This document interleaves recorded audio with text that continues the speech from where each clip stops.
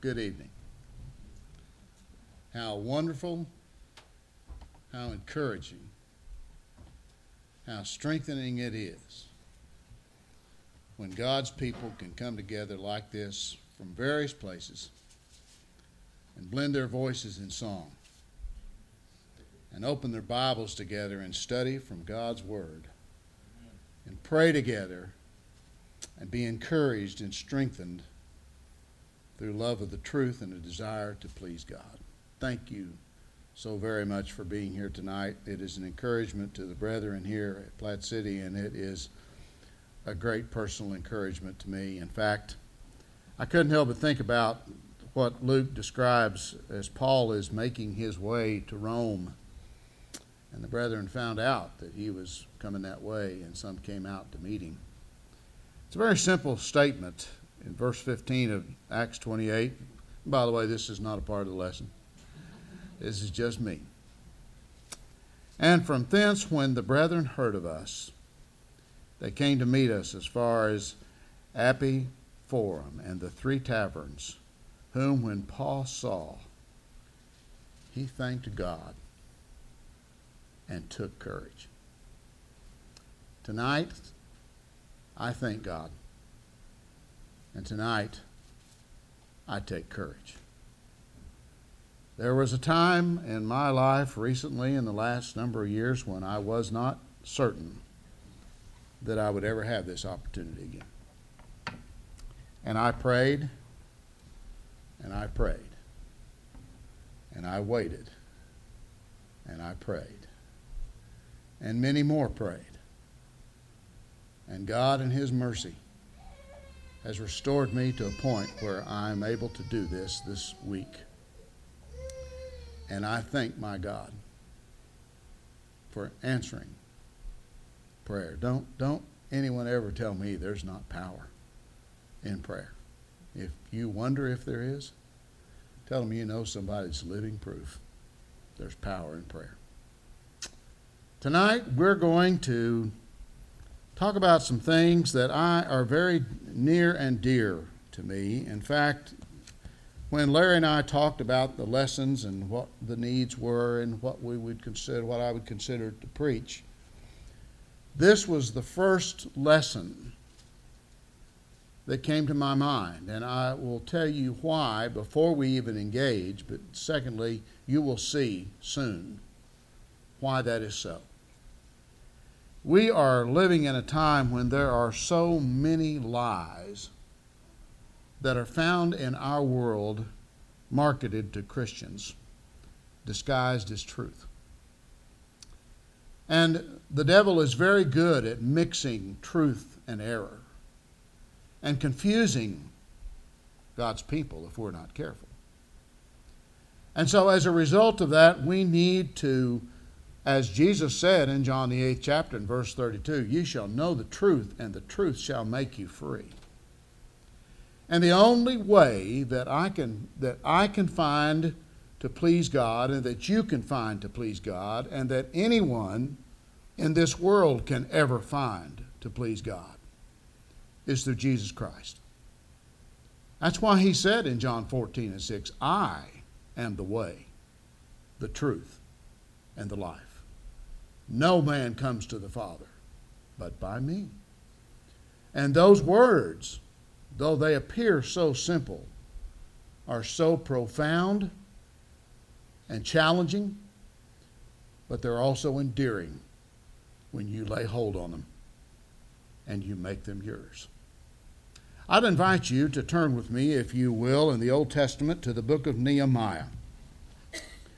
And we're going to spend a little time in setting the stage from a scene in the book of Nehemiah that I have always found intriguing, interesting, refreshing, and encouraging, and faith-building.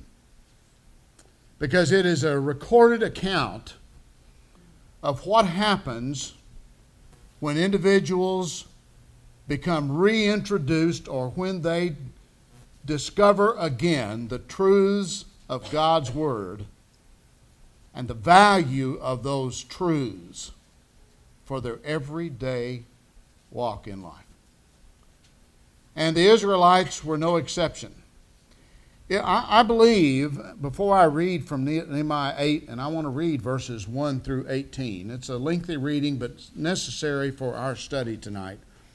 I believe that it's entirely possible for an individual to find himself or herself defending the Bible as the Word of God, and yet be guilty of not always treating the Word of God as the Word of God. Now, you'll see what I'm talking about as we proceed through our study tonight. When God's people get away from loving, when they get away from reading, and when they get away from learning the truth of God's Word, those three simple points, when they get away from that process, they lose the blessings of God. They lose the joy that God has intended for His people to enjoy. And they lose the meaning and purpose to life that He has placed in His Word, that is such a way that it prepares us for a life to come when this life is over with. I don't know about you. I believe I do. You're here tonight. There's other things you could have done. There's other places you could have gone. There's other things you could have done. You could have stayed home in the comfortableness of your own home, but you're here tonight. And I believe that there is this one thing that we all share in common. I want to go to heaven when this life is over with. Don't you? I don't want to miss that. I long for the day when I can stand before God by His grace and by His mercy, and He says to me, "Well done, Bill, you've been a good and faithful servant. Enter into the joy of thy Lord." I long for that. Don't you? But it's not going to happen by accident. We're not going to just accidentally or back our way into heaven. Heaven is a prepared place for a prepared people. And so we need to understand the value and the significance of that. If I want to be, as Jesus talks in John chapter 15, about a fruit-bearing branch, if I want to be someone who bears the kind of fruit that God in His Word has said can be borne by those who are children of God, then I've got to abide in Christ. I can't find it elsewhere. And so let me just tell you something before we do the reading. There's a lot of folks who are going to Barnes & Noble. They're going to various book houses. They're going online, and they're looking to this person, to this source and that source, and they're looking for happiness and the meaning to life. And I'm telling you what, they've got it right there with them if they'll just open it and read it and study it and apply it and make it a part of their heart and their life. Am I right or am I wrong?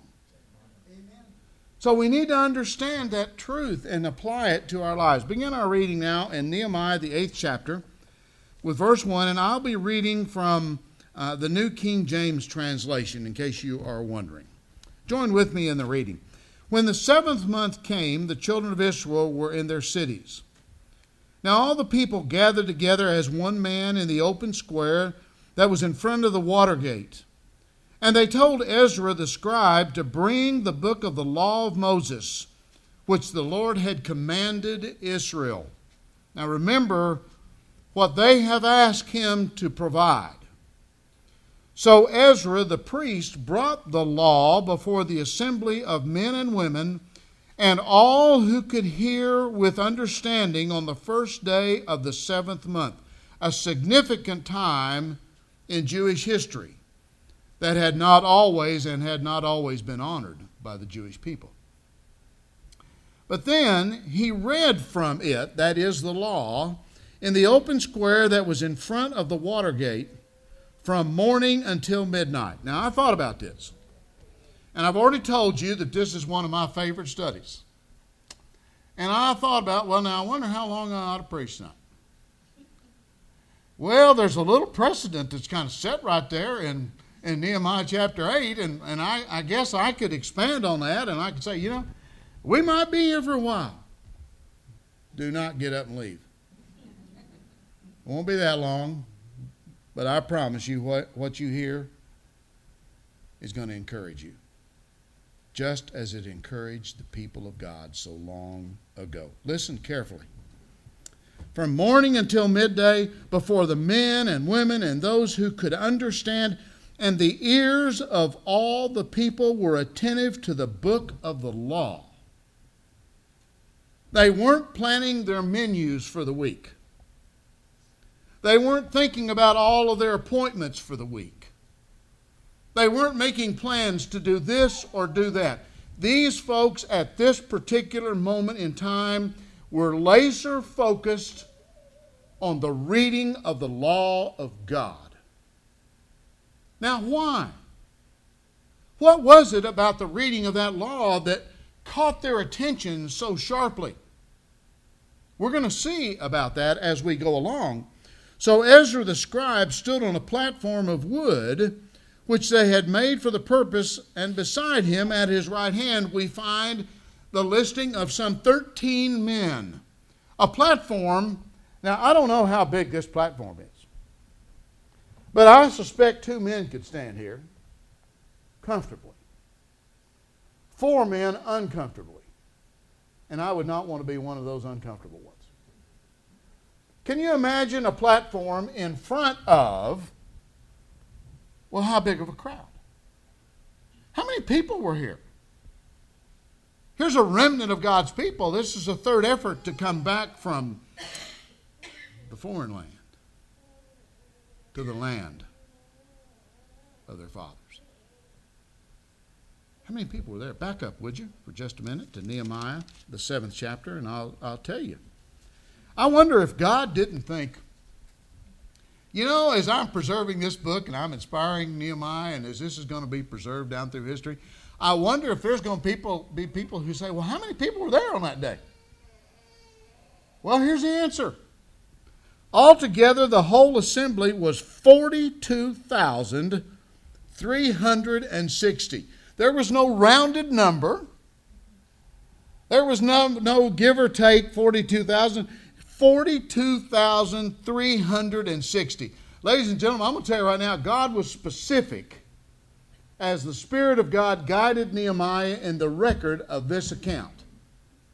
It is important that we understand that God has always been one who measures by detail. He had a pattern for the tabernacle. He had a pattern for the temple. He has a pattern for the church.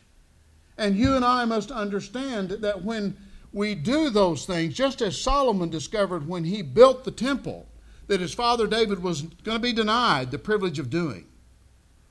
An interesting observation is made that every stone that was quarried, when it was brought to the site, was perfectly placed because they followed the pattern. Are you hearing what I'm saying here? How important it is that we understand that when God says to do something or not do something, He means do it or don't do it. Whatever the case, I'll tell you right now, you cannot argue with God and win. You cannot win. So why try? I've wondered about that sometimes. Why some people have, for various reasons, do that. Some people just think they know so much that they can overpower God. I know folks. I went to school with some of them. And they got so smart and they were so intelligent that they educated themselves right out of the truth. Don't let that happen to you. It's great for us to acquire knowledge. It's great for us to enhance our intellectual capabilities. And it's great for us to study and to meditate and to reflect and to learn. But being a child of God is not just the acquisition of knowledge. It is the acquisition of knowledge applied in a person's life. That's what God wants, and that's what God expects. But let's pick up a little bit further. Verse 5. And Ezra opened the book in the sight of all the people, for he was standing above all the people. And when he opened it, all the people stood up. And Ezra blessed the Lord, the great God. Then all the people answered, Amen, amen. This was an affirmation of what Ezra had said was so. Amen and amen. But let's go further. While lifting up their hands, and they bowed their heads and worshiped the Lord with their faces to the ground. And again, a list of individuals who helped the people to understand the law, and the people stood in their place, so they read distinctly from the book in the law of God, and they gave the sense and helped them to understand the reading. Mark that, because we're coming back to that. That's a very important point. And Nehemiah, who was the governor, Ezra the priest and scribe, and the Levites who taught the people, said to all the people, This day is holy to the Lord your God. Do not mourn nor weep. For all the people wept when they heard the words of the law. Do you know why they wept? There's several reasons. Number one, they wept because they were hearing the law of God being read. But number two, they were weeping because they knew in their hearts they had not been following it. And that is significant for us to understand, because it is such a demonstration of the mercy and the love and the grace and the long suffering and the compassion that our God has for us. I've had people tell me through the years, talking about their own lives and their refusal to obey the gospel or to be restored back to a place of good fellowship with the Lord and His people. I have done such evil things, there is no way that God can forgive me. I've not been consistent in the way I live. I've not made the right choices. There is just no way. Yes way. Yes way. But it's got to be by God's way, not my way. It's important. And we need to understand it. But let's go a little bit further in our text. Nehemiah, who was the governor, they did not mourn, for all the people wept when they heard the words of the law. Then he said to them, Go your way, eat the fat, drink the sweet, and send portions to those for whom nothing is prepared. For this day is holy to our Lord. Do not sorrow, for the joy of the Lord is your strength. So the Levites quieted all the people, saying, Be still, for the day is holy. Do not be grieved. And all the people went their way to eat and drink, to send portions, and rejoice greatly, because they understood the words that were declared to them. How did they understand? They had it explained to them. Well, that's one thing. How did they understand? They had their minds and their hearts open and receptive. Ladies and gentlemen, I want to tell you something right now. I don't know about you, but I have a prayer list. And there's a lot of people that I have on my prayer list. And there's a lot of things that I have on my prayer list. But I'm going to tell you what's right near the top of my prayer list. Every day I ask my God to help me to be teachable. Help me to have an open mind and a receptive heart. Not have it filled and skewed with prejudice and negative thinking and thoughts that are not right. I am not a judge. I'm not a part of a jury. I'm not the executioner. I am the messenger of God, and the message of the gospel of Jesus Christ is my message. Right or wrong. You see how important that is? So here Israel has been disobedient to the Lord, become guilty of spiritual adultery. They were eventually carried off into captivity, the northern kingdom, Israel, by the Assyrians, and pretty much dispersed through all the known world to be no more. A number of years later, the southern kingdom, Judah, makes the same mistake. And they're carried off in waves to the Babylonian captivity era. And Jerusalem is left decimated. The walls destroyed. The temple destroyed. And when the first Jews were able, by the ruling power and given the permission to go back and try and rebuild. It is said that when the old men who knew and remembered the temple, who had survived the 70 years of captivity, they had to have been very young. But they remembered the beauty and the glory and the majesty of the temple. And when they saw what was going to be in its place, it says they wept. It wasn't close to what it had been. You and I need to understand. When the walls had been finished, the gates had been hung, the physical, material needs of the city of Jerusalem had been met. Now there was focus on the spiritual needs of the people, and they had needs that needed to be addressed and acted on just as quickly as they could. So we see, I want to make 4 quick points this evening. But I want you to think now in your mind for just a minute. Here is this massive crowd. 42,300 and so forth, and a bunch of others. And Ezra mounts the platform. And the 13 men accompany him.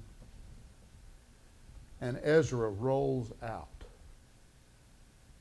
the scroll of God. He rolls out the scroll of God. Please try and get a visual of that. What an event that must have been.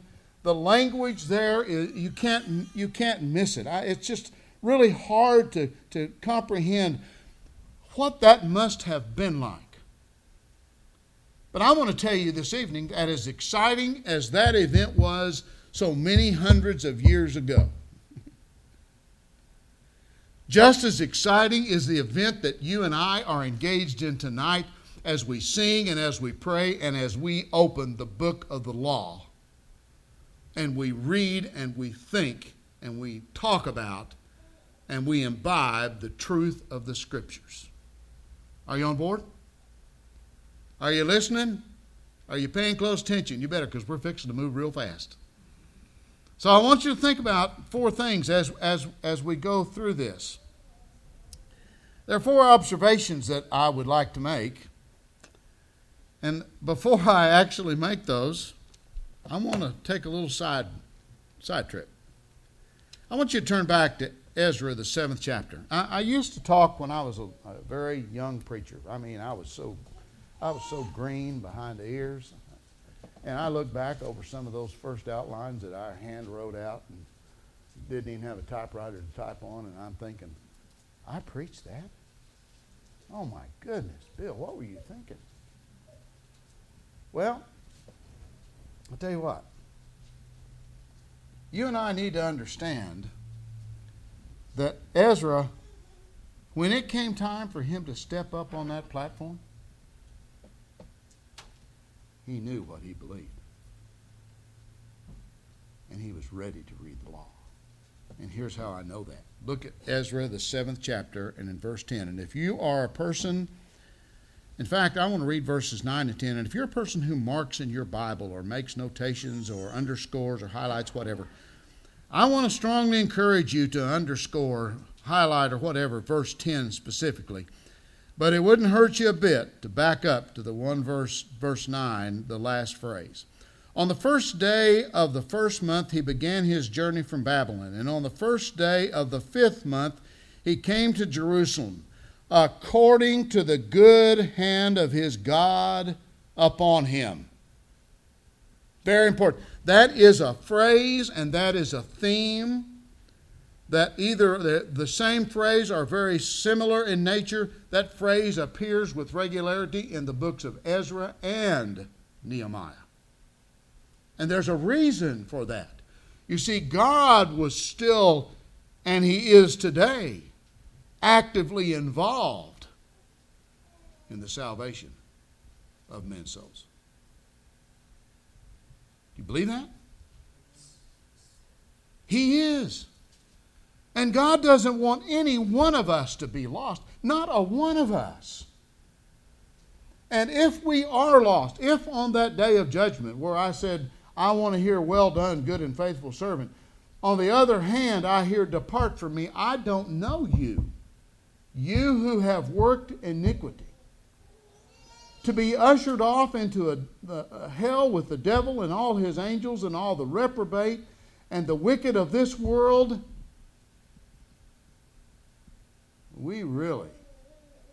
It's hard for us to get our hands around just how ugly and bad that's going to be. But ladies and gentlemen, it's not just bad being put there. There's no leaving it. You're going to be there for eternity.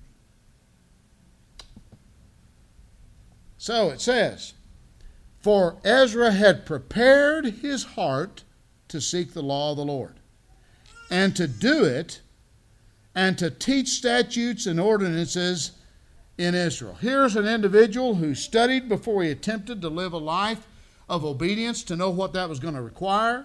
He studies and he practices that which he has learned. He studies and practices the law that he was reading in his own life. And before he opened his own mouth, he made sure that what he was going to say was the right thing to say.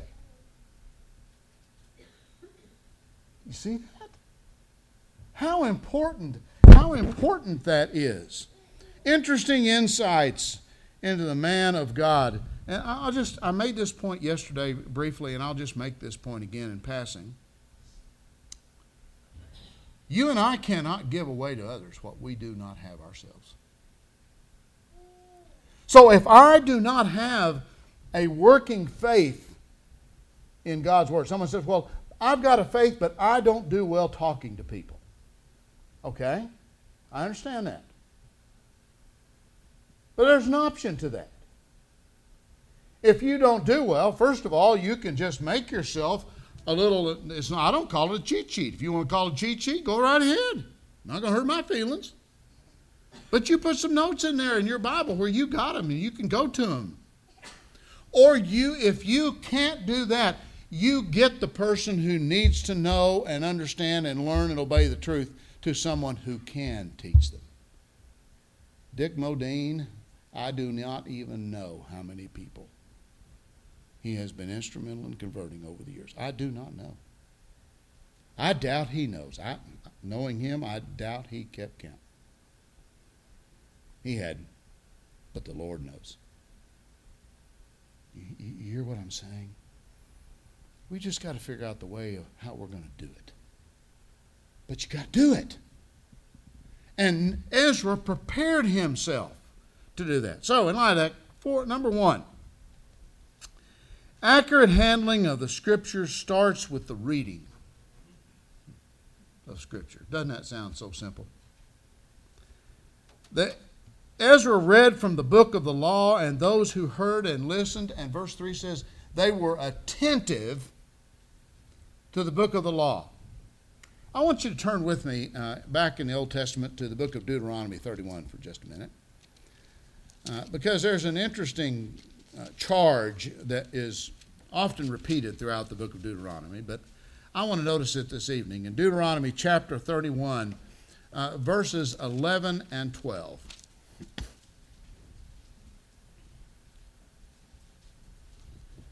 When all Israel comes to appear before the Lord your God in the place which he chooses, you shall read this law before all Israel in their hearing.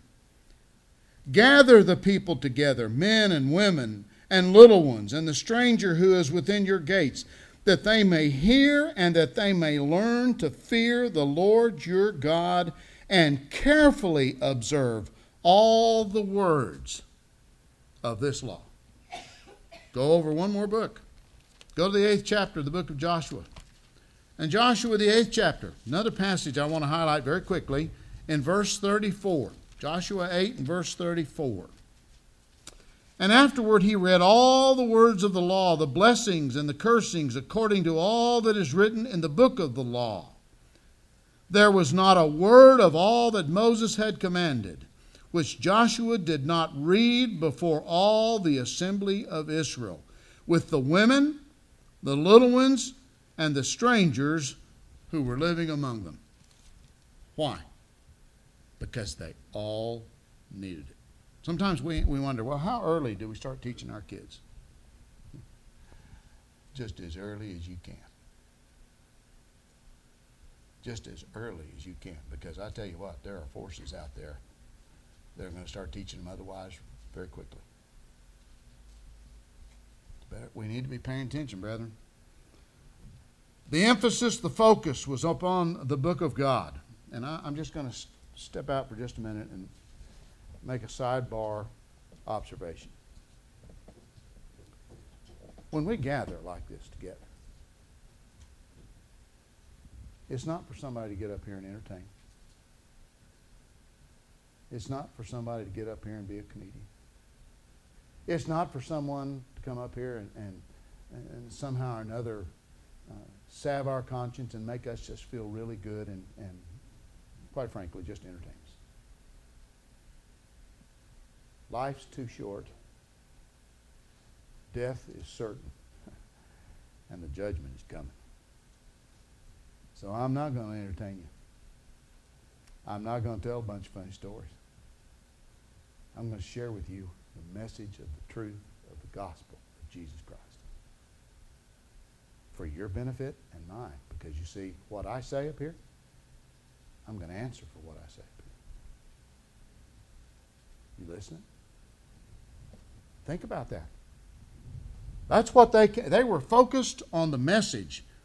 They were not listening or hearing the opinions of someone. I'll tell you, I've got another little pet peeve. If I can just go ahead and this is a freebie. I mean, this is just a pet peeve of mine. We're living in a time when I hear preachers paraphrase a passage and they call it their own version. Well, this is Bill. I'm just going to share with you Bill's version of this passage of Scripture. I didn't come to hear Bill's version of a passage of Scripture. I came to hear God's book. Now, you might say, well, now you might be nitpicking. Just no, I am not nitpicking. Because I'll tell you right now, on the day of judgment, it's going to be what's in this book that I'm going to be judged by. It's not going to be by the opinions of men, the think-sos of men, the paraphrases of men, the Bible paraphrase versions of men. Jesus says in John 12:48, he that rejects me and receives not my words hath one that judges him. The word that I've spoken will judge him in the last day.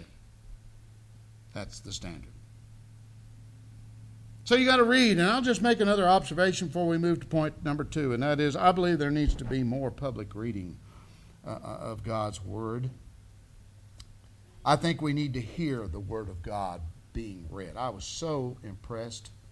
It moved me yesterday morning in the worship hour when the scripture reading was announced and when it was about to be read, that you stood up. I'm not saying we have to stand up, but that was a sign. That showed reverence and respect for the reading of the law of God. And that's what these folks did in Nehemiah, the 8th chapter. Handling the Word of God accurately allows the Scriptures to become the basis of our thoughts and of our lives, because if we rely on our emotions or our think-sos or our opinions, our emotions, our think-sos, and our opinions can be faulty. Proverbs 14:12 says, there is a way that seems right to a man, and the end thereof is the way of death. I can be wrong. So can you. So we got to learn. Proper handling of the Word of God requires the reading of God's law. Number 2, look at verse 5 of Nehemiah chapter 8. And Ezra opened the book in the sight of all the people, for he was standing above all the people. And when he opened it, all the people stood up, and Ezra blessed the Lord, the great God. Then all the people answered, Amen, Amen, while lifting up their hands, and they bowed their heads and worshiped the Lord with their faces to the ground. They were attentive to the book. Accurate handling of the Scriptures includes having respect for the Scriptures. When Ezra opened the scroll, the book of the law in their presence, they stood up. They realized this was the Word of God. I have in my mind visions and pictures of that and imagery that is just, it's hard to describe. I would really like to have seen that. They showed reverence and they lifted up their hands, and characteristically it would have been palms up to receive a blessing from God. Faces down out of humility. Our God knows our hearts, and He knows what is right and what is wrong in our hearts and in our lives. And we need to understand that when God's Word is read, it is just that. And I need to listen to what is being read with all of my heart, soul, strength, and mind. Not in any way distracted. You ever try and talk to somebody? Kids have this problem sometimes with their parents. And I know parents think they don't make mistakes. It's the kids that make all the mistakes. Al's over here saying, no, we don't make mistakes. Al knows we do. But kids, I've had the opportunity for a long, long time to talk to a lot of kids. And you know one of the things they would talk to me about that was a problem for them back home? I talk to my father or I talk to my mother, and it's like they're looking right through me, and they're not hearing a word I said. And the problem was not always that they were looking through them and not hearing a word they said. Sometimes they did. But a lot of times they didn't. And you know why? Because their parent was thinking about something else. And kids know that. They know. They can tell. And these people, there wasn't anything else. They weren't thinking about this or that. Or they were focused completely and attentive and respectful to the reading of the law of God. They wanted to hear every word of it. They didn't want to miss any of it. And you and I should hunger and thirst, as Jesus says in Matthew 5 and 6, after righteousness with the assurance from God that we will be filled. The older I get, the more I see I don't know. And the older I get, the more I want to learn what I don't know yet. I know I've got more days behind me than I have in front of me. I know that. But I want to live all of those days every day, spending time to learn and to apply and appreciate and value the truthfulness of the law of God. Do you? Do you want to do that? I pray you do. By your presence here tonight, it's indicative that that's what you're considering. I'll tell you something. There's something else that gives us a little more insight about all this, because in number 3, verse 8, accurately handling of the Scriptures means that truth is explained so that we can understand. Verse 8 is a profound passage of Scripture. So they read, in fact, verse 7, these men helped the people to understand the law, and the people stood in their place. So they read distinctly from the book in the law of God, and they gave the sense and helped them to understand the reading. We can't miss that point. They wanted to make sure that everyone not only heard, but that they understood and they got the meaning of what was being said. What good was the reading of the law if they didn't understand what that was? And brethren, I'm going to tell you what, there's sometimes we find ourselves meeting with people, whether it's at work, neighbors, the community, whatever it might be, and sometimes they really don't have any knowledge, no working knowledge whatsoever of the Scriptures. And you're not going to force feed them in 3 or 4 nights of study to where they say, oh, yeah, I get all that. Now, I know there's some people really intelligent. But I kind of question 3 or 4 nights, you're going to grab message of the gospel and understand here's what you need to do. Now, what am I saying? Am I saying someone shouldn't hear the gospel and obey the gospel if they're here tonight? No. I'm just saying it's going to require patience, ladies and gentlemen, for us to teach the folks around us. It takes patience to be a father and a mother, doesn't it? It doesn't take quite so much patience to be a grandfather or grandmother. You just kind of spoil them and let them have their way a little bit, and then if they just get a little bit too rowdy, then you have to corral them a little bit and say, now, Papa Bear doesn't like that. That's not a good thing to do. Papa Bear says don't do that. And usually they'll say, oh, Papa Bear, I love you. And after I've melted down into the floor, then I try and recompose myself and say, wait a minute, I know what you're doing. Ladies and gentlemen, handling of the Scriptures requires that it be explained. I think one of the clearest examples of what happened in Nehemiah happened over in the New Testament in the book of Acts. I want you to turn very quickly to Acts, the 17th chapter, because here we find Paul in Thessalonica. And Luke giving us the account of the events and what was taking place. Verse 2, then Paul, as his custom was, went into them, Acts 17, and for 3 Sabbaths. Now, there's 4 words I want you to underline. Now, I'm reading from the New King James, so your King James or New American might read just a little different, but it's the same sentiment. He reasoned with them from the Scriptures, explaining and demonstrating that the Christ had to suffer and rise again from the dead, and saying, this Jesus whom I preach to you is the Christ. Reasoned, it means there's a dialogue with questions and answers. There's give and take to that. Explain carries with it the opening of the Scriptures to them. You explain things. You open up the Word so people can understand it. Proved, you put alongside, alleging the truth, putting alongside evidence of what you believe and why you believe it. And then announcing, preaching the great news of the gospel of Jesus Christ. Ezra's personal commitment to study and then to practicing of what he had learned in his own life enabled him to teach others. I want to take a sidetrack for just a second.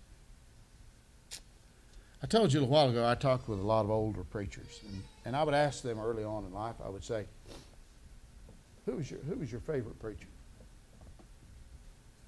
Who'd you learn the most from? And it was always an interesting question to pose, and I always liked the way they would tilt their head, but usually they came out with an answer pretty quickly. And it was Foy Wallace Jr. Probably 9 out of 10 would say that. And I said, well, what was it about his preaching that encouraged you so much? And here's the way they described it, and I'll just tell you this is the way they described it to me. They said it's like you're going down the river in a boat, and you come to a little tributary, and he takes you down that little tributary, and he explains some things down that tributary, and then he backs the boat back up, goes back down the river a little bit, and goes down another tributary, backs up and goes on down, and when you get finished, you've learned what the river and what all those tributaries are all about. And guess what? This will get you. This was 2 or 2.5 hours later. I think I'm going to go down the river for a little while tonight. You want to go down a few tributaries with me? Tell you, as parents, we need to be explaining God's Word to our children and to our grandchildren. As husbands and wives, we need to be encouraging and strengthening one another in our faith and in one another's faith. When it comes to our co-workers, we need to look for opportunities. We have a young man down in Dallas who is a chef. He's a big old boy. And he got hair way up high. And he's been a chef for 20 years. And so he gave a little talk a few weeks ago, and this is the thing he said. My pulpit is my grill. I can talk to the people that are helping me cook about the Bible and about the gospel of Jesus Christ. He said, I'd like to get up and preach, but I'm too nervous to preach. So I just teach and preach from my grill. Well, I don't know if it's a grill. I don't know if it's over the fence. I don't know if it's on the assembly line. I don't know if it's across the office. Wherever it is, you need to find where they are, and you need to go to them, and you need to try and help them understand the way that leads to eternal life. And ladies and gentlemen, every single one of us in this audience can do that if we want to. The question is, do we want to? My mother wanted me to play the piano so bad when I was a kid. She really did. And she said, Billy, I want you to learn it. I said, Mother, pianos are for sissies. I'm not going to, I played sports. I played outside. I played football. I played baseball. I tried basketball, Dick, but it didn't work. Track was not in the picture because Fairchilds are not notoriously very good at running. So that's kind of the way that was. She said, I want you. And I said, she said, I'm going to lease a piano. And I'm going to hire a teacher. And I said, I'm not going to take the piano. Well, she ended up getting it later on from my sister. Here I am, 71 years old. I'd like to play the piano. I really would like to play the piano. And so you're probably thinking, well, Bill, why don't you? Well, I'll tell you. I really don't want to learn how to play the piano. Because if I really wanted to learn how to play the piano, I'd take lessons and I'd learn how to play the piano. And if I really want to know how to share the truth of the message of the gospel of Jesus Christ with other people, then I'm going to learn how to do that. And that takes trial and error, but it takes the effort. You got to try. You got to keep on trying. And so finally, the last thing of accurately handling the Scriptures is that which results in obedience to the Scriptures. Accurately handling the Scriptures will result in specific personal acts of obedience. In Nehemiah 8, verses 9 to 18, the people were so overwhelmed they wept. The leader said, no, don't weep and don't grieve. Celebrate. We found the joy. We've rediscovered the book. We're being reintroduced to God's law. We've left it alone. We've lost it for a long time. Let's do it again. And so I'm going to say to you this evening. Now this, I'm not offering an invitation yet, so don't get your songbook. But if you're here and you're a child of God, you've not been living like you should, and you're not faithful like you ought to be, and you're not doing things you need to do, what's wrong with changing that tonight? Do you want to change it? I didn't want to learn how to play the piano. Do you want to get right with God? Are you here and you're not a child of God, and you know you've heard lessons maybe? You've heard what God's Word has to say, and you've toyed with it, you've studied it, you've thought about those kinds of things. Do you really want to have the forgiveness of your sins and the hope of eternal life? Do you really? Or do you want to play the piano, but you really don't want to play the piano? The question is yours. I can't answer that question for you. And you know why? I'm really glad I can answer that, because here's why. If you will get to the point where you do answer that question, the joy is unspeakable. The feeling is beyond description. To have the burden of sin lifted off of my shoulders and my heart and my life and to know that now I can have the hope of eternal life and that Jesus Christ is my Savior and my King.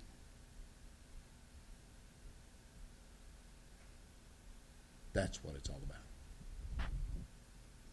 They heard what God said and they did it. Can it be said of us that we delight in God's commands and in His Word? I tell you, because the Word of God tells you, when we obey the Lord and serve Him, because we rejoice in Him and in His Word, then our service will be a delight. We'll want to be with God's people. We'll never feel like we have to be there. We want to be there. I'll tell you right now, I don't want to belabor the point, but I've been really sick for a long time. And on numerous occasions, I was on the brink of death. They weren't giving me much hope. And I tell you, I missed more services and being with God's people than I ever dreamed could take place.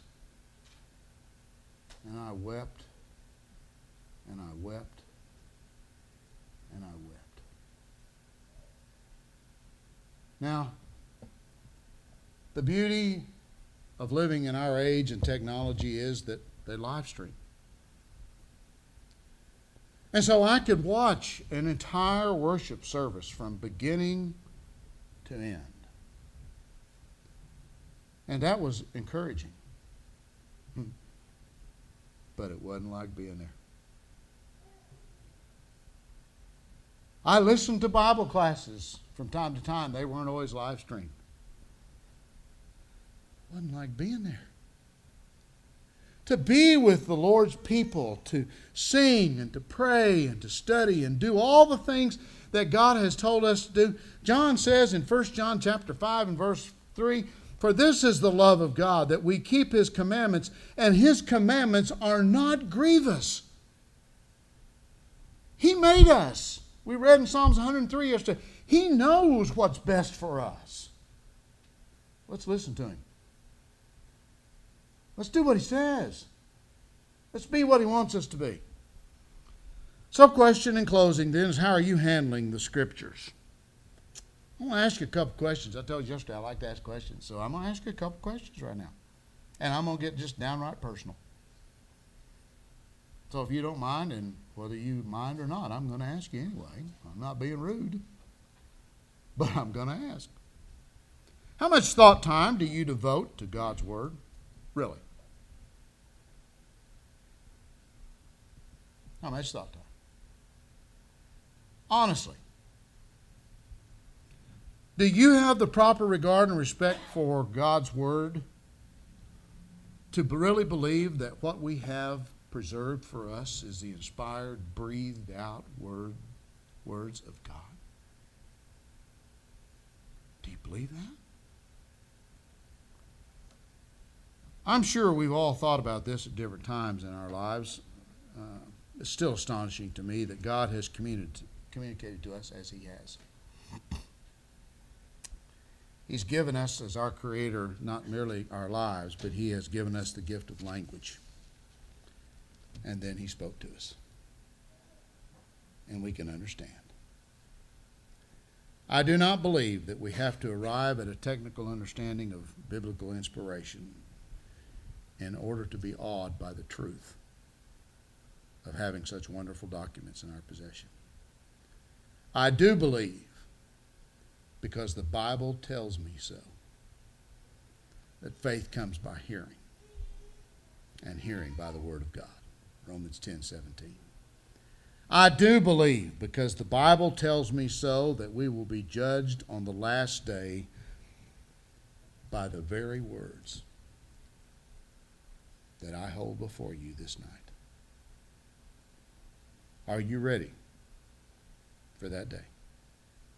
Are you in this audience and you're in some way subject to the Lord's invitation? How are you handling the Scriptures? I pray you will find the strength to handle them accurately, as we have talked about. Thank you so much for listening so carefully and kindly and patiently to the lesson tonight. I did think about preaching for 2 hours, but I only thought about it for just a second. First place, I don't want to take advantage of you. Second place, I'm not sure my legs will hold me up for another hour. But I hope I've said enough to you tonight to help stoke the fire in your bones, to want to do better, to learn more, to be better, to be the kind of child of God who loves Him, serves Him, who's loyal and who's dedicated, and who longs for the day when you can hear said, "Well done, my good and faithful servant." If you're here tonight and you're in any way subject to the Lord's invitation, we urge you to come while we stand, while we sing.